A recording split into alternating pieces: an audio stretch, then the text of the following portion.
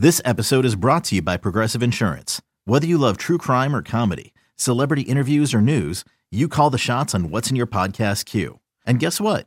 Now you can call them on your auto insurance too with the Name Your Price tool from Progressive. It works just the way it sounds. You tell Progressive how much you want to pay for car insurance, and they'll show you coverage options that fit your budget. Get your quote today at Progressive.com to join the over 28 million drivers who trust Progressive. Progressive Casualty Insurance Company and Affiliates. Price and coverage match limited by state law. Baseball season, it comes and goes, but Crawford Bock just flows and flows. It's the Bock to drink any time of year.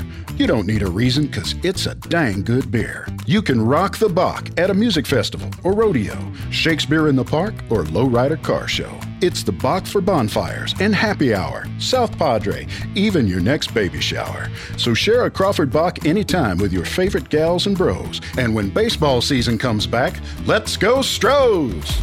This episode of Astrocast is brought to you by Karbach Brewing. Karbach Brewing. Today, the Houston Astros open up the American League Division Series as they take on the Oakland A's at Dodger Stadium in Los Angeles. The Astros got here by sweeping the Wild Card Series in Minnesota 2-0. The A's had to work a little harder to defeat the White Sox as that series went the distance, but the A's wound up defeating the White Sox 2-1. Astros will send Lance McCullers Jr. to the mound as we take a look at today's pitching matchup presented by Houston Methodist. Houston Methodist is proud to be the official healthcare provider for the Houston Astros. Houston Methodist leading medicine. Steve, a little bit of a surprise that McCullers gets the ball in Game 1, except when you look at how he's pitched lately, and he's going to be on pretty good rest since he didn't pitch in the Twin Series. Yeah, you know what? He has pitched fantastic. Let's get to that first. In those 3 games since he had the neck nerve irritation, he gets the cortisone shot, and voila, here comes the curveball again. And we see Lance McCullers with the swing and miss and the strikeouts and all that you love about him. It also gives the bullpen a little rest on Game 2, which, in the middle of this series when there's no off days, I think is important that you get Framber Valdez to pitch Game 2 of this series. That way, if he goes 7 1/3 innings, those relievers, the ones you really count on, aren't going to get taxed every single day. That's right. And meanwhile, the Oakland A's will counter with Chris Bassett, and we talk about him all the time, how he almost gets overshadowed by the other pitchers in this A's rotation. He pitched great in Game 2 of the Wild Card Series against the White Sox, getting into the 8th inning and giving up just a run. And take into consideration that their backs were really against the wall. They were down 0-1 in that series to the White Sox. In comes Chris Bassett, and of the top 10 ERA leaders in the American League this year, only Garrett Cole and Chris Bassett are left in the playoffs now. So he has been overlooked, and the Astros aren't overlooking him because he's done really well against Houston, and they know that he likes to pitch inside a lot, so they're going to look for the ball out away from him. Try to get the ball in the air just like everybody else. They don't want to hit the ball on the ground. They got to get some pitches elevated that they can lift. Keys to the game presented by Honda. Visit your local Greater Houston Honda dealers for great deals on all models. Honda, the official sponsor of the Houston Astros. Well, one of the big changes this year with the postseason format is no days off in the Division Series, and also that'll be true for the League Championship Series as well. So Monday through Friday, if this series goes the distance, 5 games in 5 days, and obviously that'll really tax both teams' bullpens. Potentially it could if this series goes 4 or 5 games. So on paper, that really favors the Oakland A's because their bullpen's the best in the American League, and they're much deeper, and they can also have a few more starters go out and give them a little help, and the Astros are going to have to really rely on some young pitchers. I think of Enoli Paredes, Andre Scrub, Blake Taylor, some of these young guys that they're going to have to get out there and throw strikes. That 3 batter minimum for these pitchers to come in there. You can't really afford to have guys walk 1 or 2 batters. So, for me, that's the key to this series. Can these young pitchers for the Astros throw strikes when they get in the game? Also, because of the no off days, I think that's a big reason why both Bob Melvin and Dusty Baker only announcing their starters for the first 2 games, because you're going to have the other pitchers available in the bullpen, and who starts Game 3 and potentially a Game 4 will depend on how that usage goes. And what's the score in the series? Right. How desperate are you at that point? If it's 1-1, then maybe you can give yourself a little latitude. We felt like in that first series when there was a best of 3, it was almost like 3 Game 7s. I think these managers, especially early in this series, manage it a little bit more normal than usual.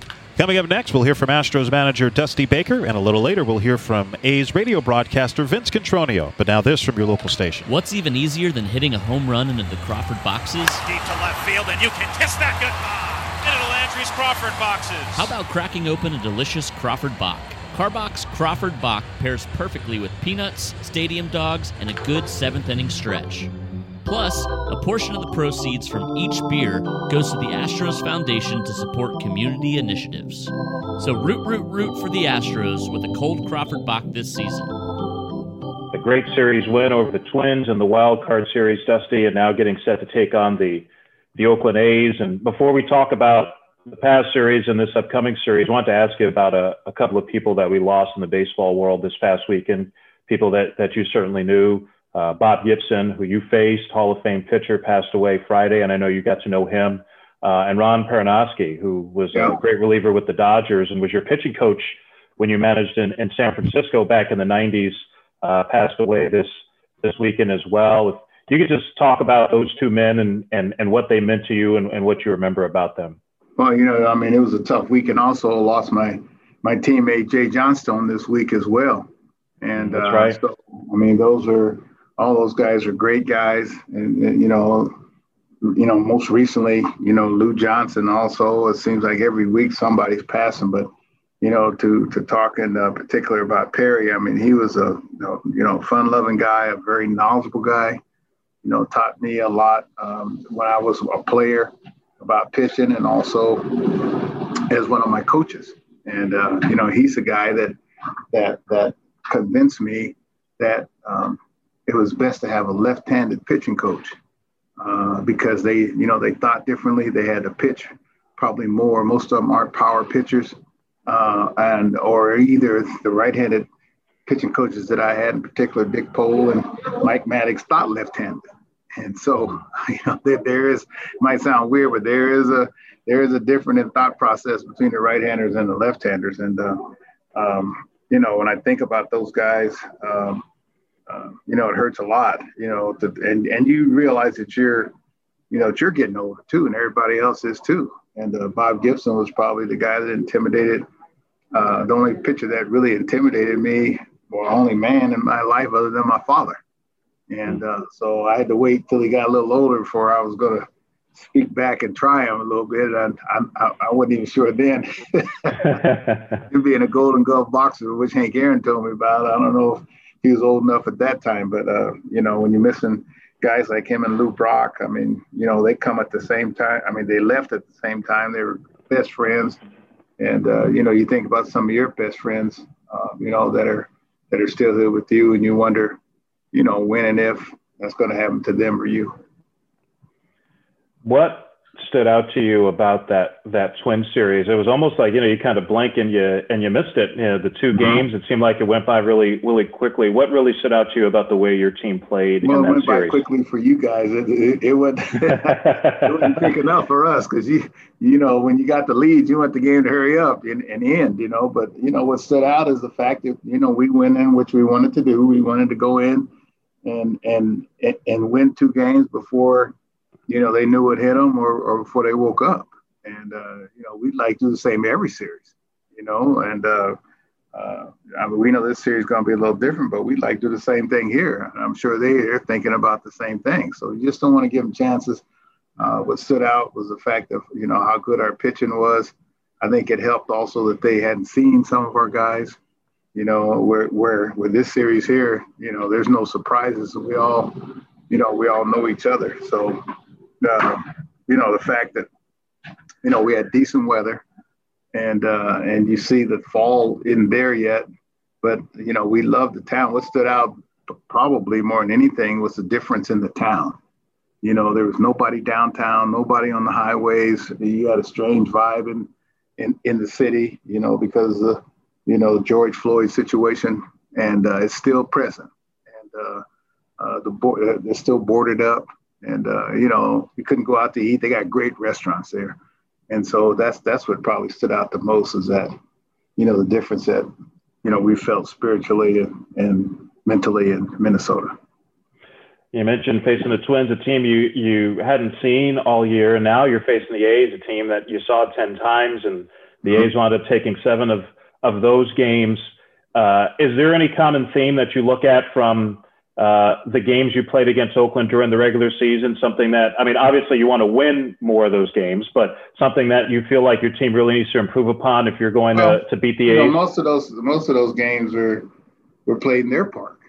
I mean, of all the games, we only played, I think, 2 in our park, and the rest of them were in theirs. And that's a tough park, to win in. And they've been extremely tough in their park the whole time. The 2 games we had in our park, we won both of them, and we kind of had them on the run at the time until the coronavirus hit their club, or the threat of the virus hit their club. So the main thing is, you got to cease from walking them, because they depend on the walk a lot, and you got to keep them in the ballpark. And we know that they have an outstanding, bullpen, an experienced bullpen. The bullpen has been together for a while. And if they have the nod, that's probably where they have the nod. But, hey, man, in my mind, it's our turn to get on their starters pretty quickly and then try to get in their bullpen and wear them out. Dusty Baker, thanks for joining us. Good luck today. Okay, man. Thank you, Robert. All right, we'll be back with more of Astro Launch right after this. This episode of Astrocast is brought to you by Karbach Brewing. And welcome back to Astro Launch, everybody. This is Steve Sparks before Game 1 of the ALDS with the Oakland A's. And why wouldn't we talk to Vince Cotroneo, who knows everything about the Oakland A's? He's been a long-time radio broadcaster, not only with the A's, but with the Rangers and the Astros as well. So, Vince, welcome. This is going to be a lot of fun. You looking forward to this? Well, a lot of things have happened for the A's just to get here, Steve. Yeah, it's going to be a lot of fun. The A's haven't won a series in the postseason since 2006. And so losing the first game of the White Sox, Lucas Giolito was outstanding, winning Game 2 behind Chris Bassett, and coming from behind in Game 3, which they did, to win the deciding game, I thought gave the A's a pretty significant lift and put them in this position, which I think a lot of people around baseball are looking to see happen, wanting to see the A's and the Astros tussle one more time and see how it turns out. Well, Chris Bassett pitched Game 2, as you mentioned, with his back against the wall. So he felt that pressure with you guys down 0-1, elimination time, and he pitched great again. And he's been as good as anybody in baseball in the last 5 weeks. Tell me what's helped him turn that corner and become one of the best pitchers in the American League. He's such a unique personality, Sparky, because he's a goofy guy off the field, and mechanics very well. And you watch his mechanics, and he looks like, he's out of control. A lot of arms, a lot of elbows, a lot of kneecaps, a lot of big arm swings. But those mechanics work for him. This is a guy that had Tommy John surgery, and because of his mechanics, he thought that the Tommy John took longer. It was a struggle for him. Since then, he's kind of grown. The things that have helped him have been more above the neck, from the standpoint of, I'm not going to worry about whether I'm a starter or a reliever. Whatever role they put me in, I'm going to do my best. I think that cleared his head quite a bit, and he led the club in strikeouts a year ago. So you fast forward to 2020, and you say, okay, well, that's great. Can you do it again? And he's been very consistent for the club. Live fastball, 94 miles an hour. He has the slow curveball, 69 to 72. And he's added, the cutter / slider, which has really improved his arsenal and has allowed him to attack hitters, in another way, gives him something else to think about. He's not afraid to work out of the stretch and either wind up at the same at bat, a combination of because he feels like he rushes or he just wants to give the hitter a different look. He's done that with the Astros multiple times this year, considering he's faced them 3 times. And as he goes into this game today against the Astros, he says, yes, I know they know me and I know them. And it comes down to, as he put it, who's going to have the better day? Is he going to command the baseball the way he wants? Or are they going to get to some of his mistakes? And I think that's going to be interesting to watch because he has become the ace, 3rd in the league in ERA. Mm-hmm. He and Garrett Cole are the only 2 in the top 10 in the ERA that are still standing. So it's an opportunity for Chris on a much larger stage to continue to show what has made him who he is and got the A's where they are. And he trusts his catcher, doesn't he? He's talked about Sean Murphy, a rookie catcher, multiple times about how much preparation goes into what he does, but he trusts him implicitly, doesn't he? He really does, and Bob Melvin does also. as a former catcher, Bob always says, I'm hard on my catchers. Mm-hmm. They've got to know the signs. They've got to know our protocols. They have to know what I'm thinking. And Murph's been at big league camp for 3 years now. So there is some familiarity, at least going back to spring trainings and catching bullpens and just watching him mature. He's always been an outstanding defender, great blocker of the baseball. And he's just really kind of grinded down in preparation to get his pitchers in the best position to be successful. And for a guy like Bassitt, who's 31, he's been around, to say, like you mentioned, use the word implicitly, I trust him. I'm rarely going to shake this guy off. It speaks volumes to the value that Sean/Johnny Bench, according to Dusty Baker, has for the A's. Sean Murphy's been a great success story this year, not just because of the way he's grown behind the plate, but you can make the case he was the A's best hitter down the stretch as well. And his home run in Game 3 to this point has been the biggest hit of the season for the A's, and he is well thought of both by the coaching staff and certainly by the rotation. Hey, Vince, the last few years, every time we come to Oakland or Oakland comes to Houston, I always want to know, how's Chris Davis swinging it right now? Very streaky hitter, and he'll go in some big-time lulls from time to time. You've seen it all. But right now, he's swinging the bat pretty well, isn't he? He had a very good September. Now, it was a slow burn, and it goes back to what makes Bob Melvin who he is. First of all, because of the shortened season, he said this very early in the year, check your ego at the door. We don't have time to wait for players if they're in a slump, especially if they're a one-way player like Chris, because he's not going to play defense. Matt Olson's a different story.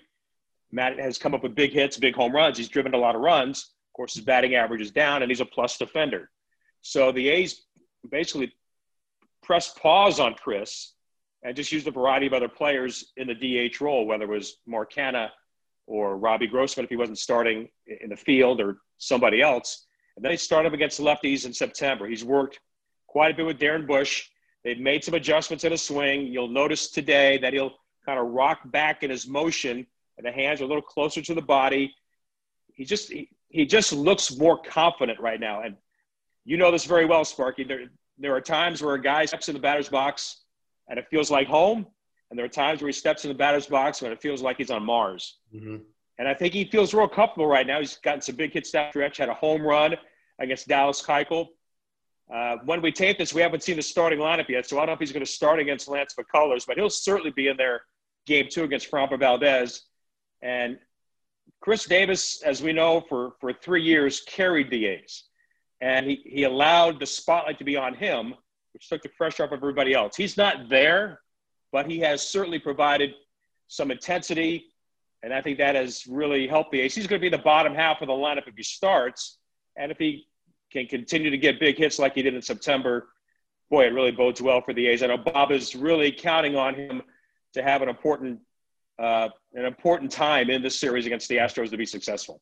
Last thing with Oakland A's radio man Vince Cotroneo, if you could just touch for just a second on two players that you haven't had all season but have played big roles for the Oakland A's, second half, say, or maybe even just the last few weeks, with Jake Lamb at third base and Tommy La Stella at second base. What kind of impact have they made? Let's start with La Stella, who has made an incredible impact on this club. When he joined the team, the A's were last in the league in strikeouts as a team. As they finished the season, they were in the middle of the pack. Tommy rarely strikes out, has a tremendous veteran, professional approach at the plate. And I think that's just kind of permeated. It also has helped Matt Olson down in the lineup to see how pitchers how they're attacking a left-hand batter, which certainly is information that Matt Olson would like as he gets ready to step in the box. I really think he's been an unbelievable difference for the club, a very stealthy, under-the-radar move by David Forst and Billy Beane. As for Jake Lamb, first Matt Chapman went down, out for the year, which is a huge void for the A's, both in intensity and leadership and ability. And then the very next day, Chad Pinder got hurt. So the A's really were looking elsewhere to find somebody that could plug that hole. They were surprised that Jake was DFA'd by Arizona. And I think at that point, you're hoping that you're going to get a big hit or two. And Jake led the club at OPS in September.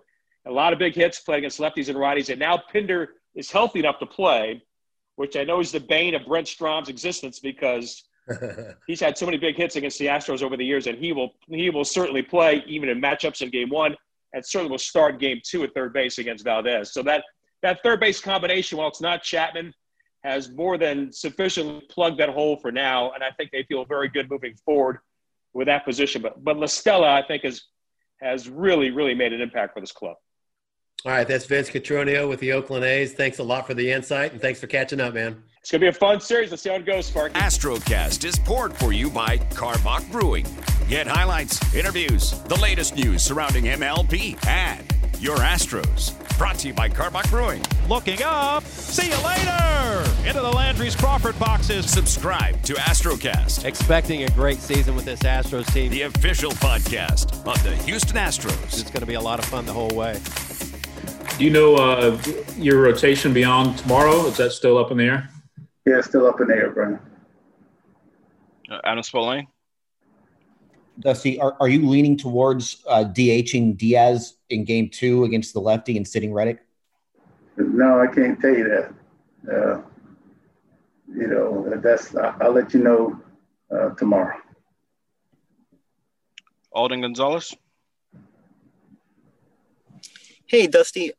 Obviously, Carlos Correa got a lot of attention a few days ago when he made that comment about what are they going to say now about the Astros. And the other day, Josh Reddick was on here and he was joking about how he was disappointed that there weren't as many fans out at Dodger Stadium to greet the Astros when they came in earlier this year.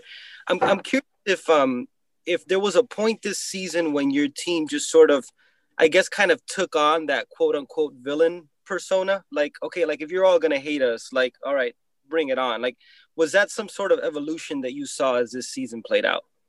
No, it might have evolved to that, but I didn't see it. It was very rarely talked about. And, the role of villain was given to us. It's not something that we took on, even though some of it was probably merited, or most of it was probably merited. And so, hey, man, I've been a villain most of my life.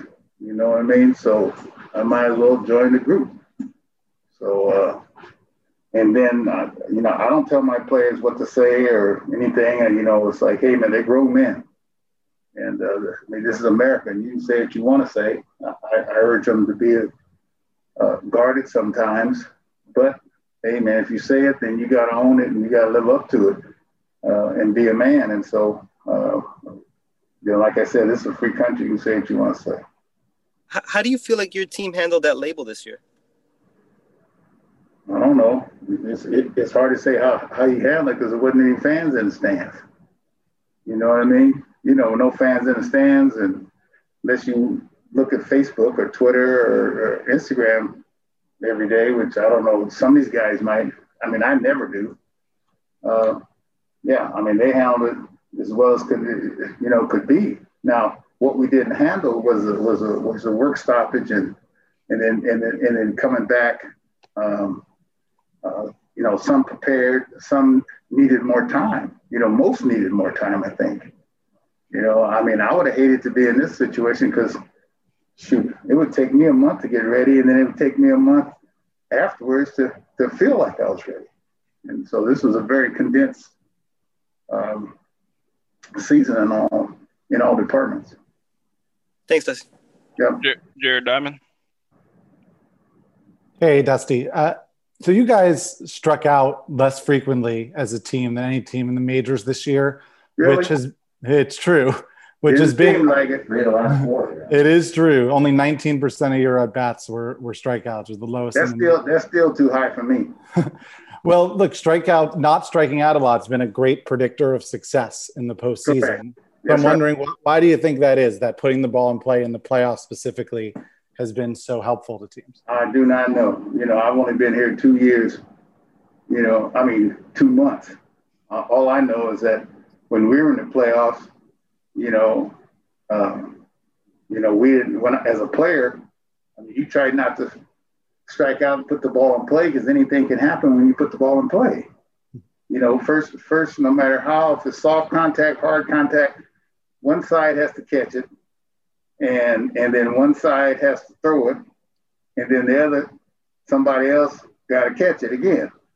So there's three possibilities of making a mistake versus if you strike out, you have no possibilities. You know what I mean? And like no possibilities of doing anything.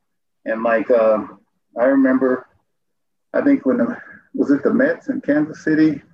Yeah. There was a little ground ball to Duda, and he threw it away at the plate. It was soft contact, you know. And you look at Mets, and you look at, you know, Boston.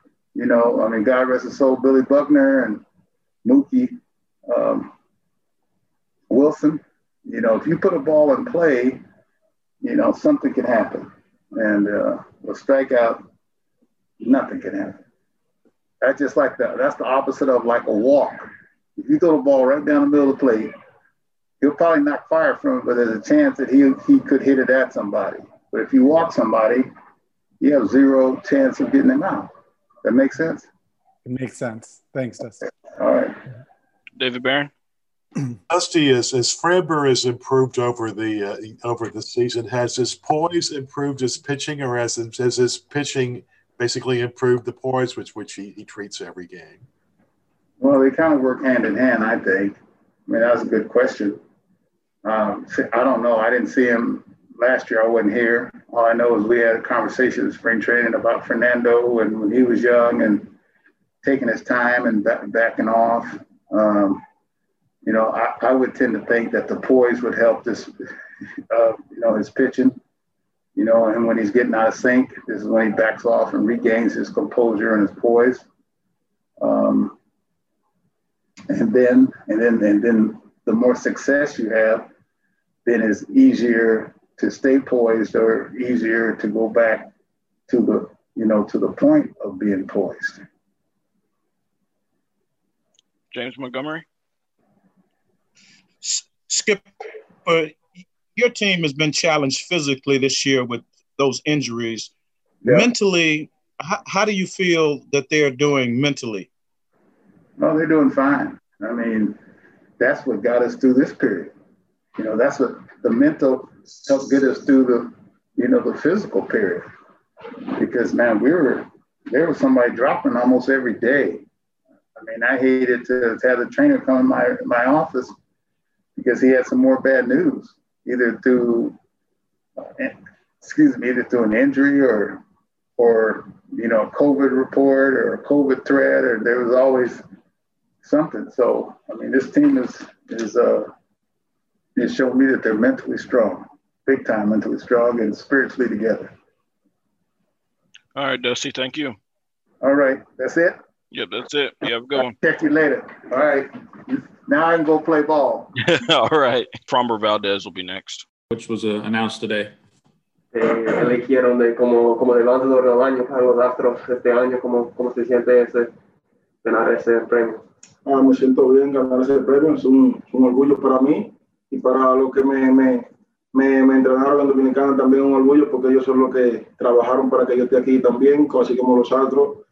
Y me siento muy orgulloso de mi trabajo y de lo que he hecho en estos últimos días con los Astros y de lo que puedo seguir haciendo. Y sí, me siento muy contento y me siento muy agradecido de lo que he logrado. Yeah, I feel really good. Feel really proud of the accomplishment of winning that. But not just for myself, also for everybody that I worked with in Dominican Republic back home. It's thanks to them that I was able to have the success that I was able to this year. But yeah, it makes me really happy. I'm really proud of what I've been able to do recently here with the team, and it feels really good. I just want to continue like that. Jake Kaplan. Yeah, Framber, when you were younger, who taught you how to throw your curveball originally, and what do you remember about learning to throw that pitch? Cuando estaba joven, ¿quién te enseñó a lanzar esa curva y qué te acuerdas de ese proceso de cómo te enseñaron a lanzar curva? Bueno, cuando muchacho nadie me lo enseñó. Yo siempre tiraba una buena curva en el equipo, porque me decidí a hacer pitcher como a los 14, a los 15 años. Dije, quiero ser pitcher porque no corro mucho, no me ponen a batear y tampoco me ponen a jugar posición y por el tamaño. Me decidí a meter a pitcher y me gustó, ponchaba mucho, en la liga ponchaba mucho, pueden pitchar cada rato, pero la perfeccioné cuando estuve en Milwaukee firmado Un amigo mío que se llama Ángel, está ahí jugando Independiente ahora, que le agradezco mucho y siempre hablo con él. Me enseñó la curva que él tiene, que la curva le decían el hacha en su equipo en Milwaukee, allá en Dominicana. Y él fue que me perfeccionó la curva. Hasta ahora no le he cambiado ni pienso cambiarla. Y gracias a él tengo la curva que tengo ahora. Yeah, when I was a kid, nobody showed me how to throw a curveball. It was something that I just kind of learned myself because I decided pretty young that I wanted to be a pitcher when I was about 14, 15 years old. I couldn't run too much. I couldn't hit. I couldn't play a position. So I decided I might as well be a pitcher. So something I worked on from a young age. But then when I really perfected it was when I was signed with Milwaukee. A friend of mine, Angel, was who showed me the curveball that I have currently. And it's thanks to him that I have the curveball that I have now. Any other questions for Fromber? Go ahead and raise your hand. Chandler Rum? Fromber, what positions did you play before you started pitching?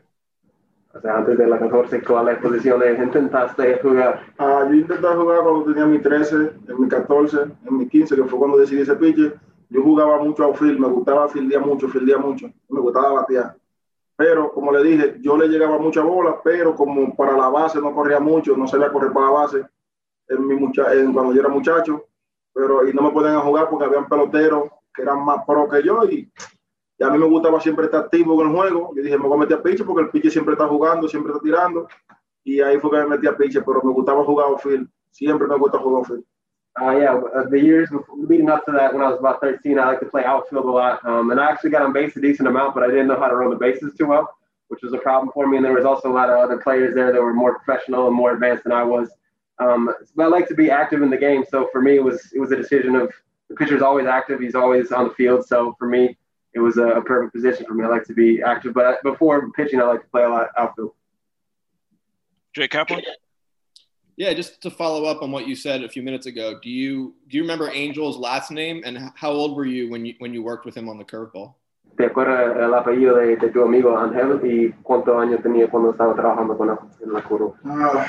Mi amigo Ángel, el apellido se me va porque fue como en el 2015 que firmé con Milwaukee y lo conocí ahí en Milwaukee. Vive en West Palm Beach, pero el apellido tengo que recordarlo bien, pero después yo lo digo, pero en verdad él fue que me ayudó a tirar esa curva. Siempre hablo con él, lo tengo en Instagram, pero no me he fijado bien en el apellido. Está jugando Independiente y a veces te le pregunto por el cambio, pero el cambio no me resultó con él y lo tuve que aprender yo mismo, pero él fue que me enseñó la curva, pero el apellido no lo tengo actualmente memorizado. I can't remember his Ángel Ventura. Ventura de Milwaukee, en el 2015 estaba firmado. Sí. Angel Ventura. He was, I met him in 2015 when I was signed with the Brewers. He's playing independent ball now, but I have him on Instagram. I'm in contact still with him. He was the one back in 2015 who showed me how to throw a curveball. So you had a deal with the Brewers at one point? Estaba firmado con los cerveceros, con los Brewers. Sí, estaba firmado con los cerveceros de Milwaukee en el 2015. Yeah, in 2015 I was signed with the Brewers. And why did that fall through? ¿Y qué pasó ahí? No sé por qué no seguiste con ellos. No, cosa del sistema, de que la primera vez que firmé en Tampa que tenía un problemita de resonancia y placa, tú sabes, los requisitos que se cumplen y no pasé el físico y cosas como esas rutinarias y no lo pasé, apenas $10,000 me dieron y tú sabes que no los equipos cogen riesgo de eso, pero son cosas que pasan en el béisbol, en muchos peloteros y yo nunca me rendí y seguí buscando firmas. Yeah, it's just something that happened in baseball. I had a physical that I didn't quite pass back in 2015, but it was just a slight issue that I got over. And they decided to not stick with me and take the risk. But, it ended up working out. David Barron? Remember, Dusty has mentioned your improved poise on the mound. Has that poise improved your pitching, or are you becoming more poised because you're a better pitcher this year? Dusty ha notado que tiene como más confianza ella lanzando. ¿Es porque tiene más confianza que ha resultado mejor o porque ha resultado mejor que te ha dado más confianza? Porque me ha dado más confianza. Cuando una persona te da más confianza y tú le demuestras que tú puedes abrirle la confianza a esa persona que te la dedica, te siguen dando la oportunidad, pero si ellos te dan una oportunidad y te dan 2 oportunidades y tú no la aprovechas, entonces la confianza de volver a dártela no la va a tener. Entonces yo le he demostrado que puede confiar en mí. Momentos que llegaron que uno falla en el juego son momentos de todo pelotero, pero él vio y le demostré que en verdad se puede confiar en lo que yo puedo hacer en el montículo. Yeah, it's a matter of having more confidence to begin with, and I've shown them that they can have the confidence in me to go out on the mound every time. It's the thing where if you go out there a couple times and you don't succeed, then you can lose that confidence. But every baseball player passes for moments of difficulty out there on the field, and it's a matter of how you respond to that. And I've shown them that they can have the confidence in me to get through those moments. All right, Kyle Tucker will be next. Yeah, it's given how short this season is and was, it's kind of interesting that you're facing a pitcher for the 4th time. What can you take from those 3 previous games against Bassett, and like what's coming into today? Like, what's your priority in approach against him? Yeah, I mean, it's nice because, you know, like you said, we faced him a couple times before, so that definitely helps us out a little bit because we kind of know a little bit about what his pitches do or where he tries to throw us. But I mean, we just got to go with what, you know, our information from the past couple of games against him were, and then just kind of feel out the game and, you know, try and have good at bats and really get to him early. James Montgomery. James. David Barron, go ahead. Kyle, I recall one game during the season where things weren't going well and you sort of showed up one game wearing batting gloves, and then all of a sudden you dropped it again. What led to that, and how have you developed to the point where you don't wear them? I know your brother didn't wear them as well, I remember. So how did that come about? I mean, I just wore them for the one game. I mean, I was hitting 190 at that point in the season. I think it was like the 2nd or 3rd week, so I was just trying to switch it up, hopefully get some hits. But after the game, stopped wearing them again. So it was just something to try and mix it up and, I don't know, mix things up and just try and get some hits. Jared Diamond. Hey, Kyle. You guys, as a team, struck out less than any team in the majors this year. I'm just wondering, how much of a value is it to this lineup to put the ball in play, and how do you think that it's helped you guys this season? I think it's huge. I mean, you know, the less amount of times that we strike out, we put the ball in play. So, I mean, whether it's, you know, hard hit contact or, you know, you get jammed or break your bat and put it in play, you still have that opportunity to, you know, try and beat out a ground ball or try and stretch a single into a double. So, I mean, if you're putting the ball in play, you know, good things happen. So that's just what we try and do, is put up good ABs and make good contact. Astrocast is brought to you by Karbach Brewing, the official podcast of the Houston Astros. See you later! It's blazing hot outside. You get in your car to turn on the AC to get cold air pumping, but it blows hot air out. This issue is commonly caused by low refrigerant due to leaks in the AC system. You want an easy, all-in-one solution that will restore the cold air in no time. AC Pro Recharge Kits make restoring cold air easy for even those with zero DIY experience in less than 10 minutes. Save time and money versus going to a shop by picking up an AC Pro Recharge Kit today. Be a pro with AC Pro.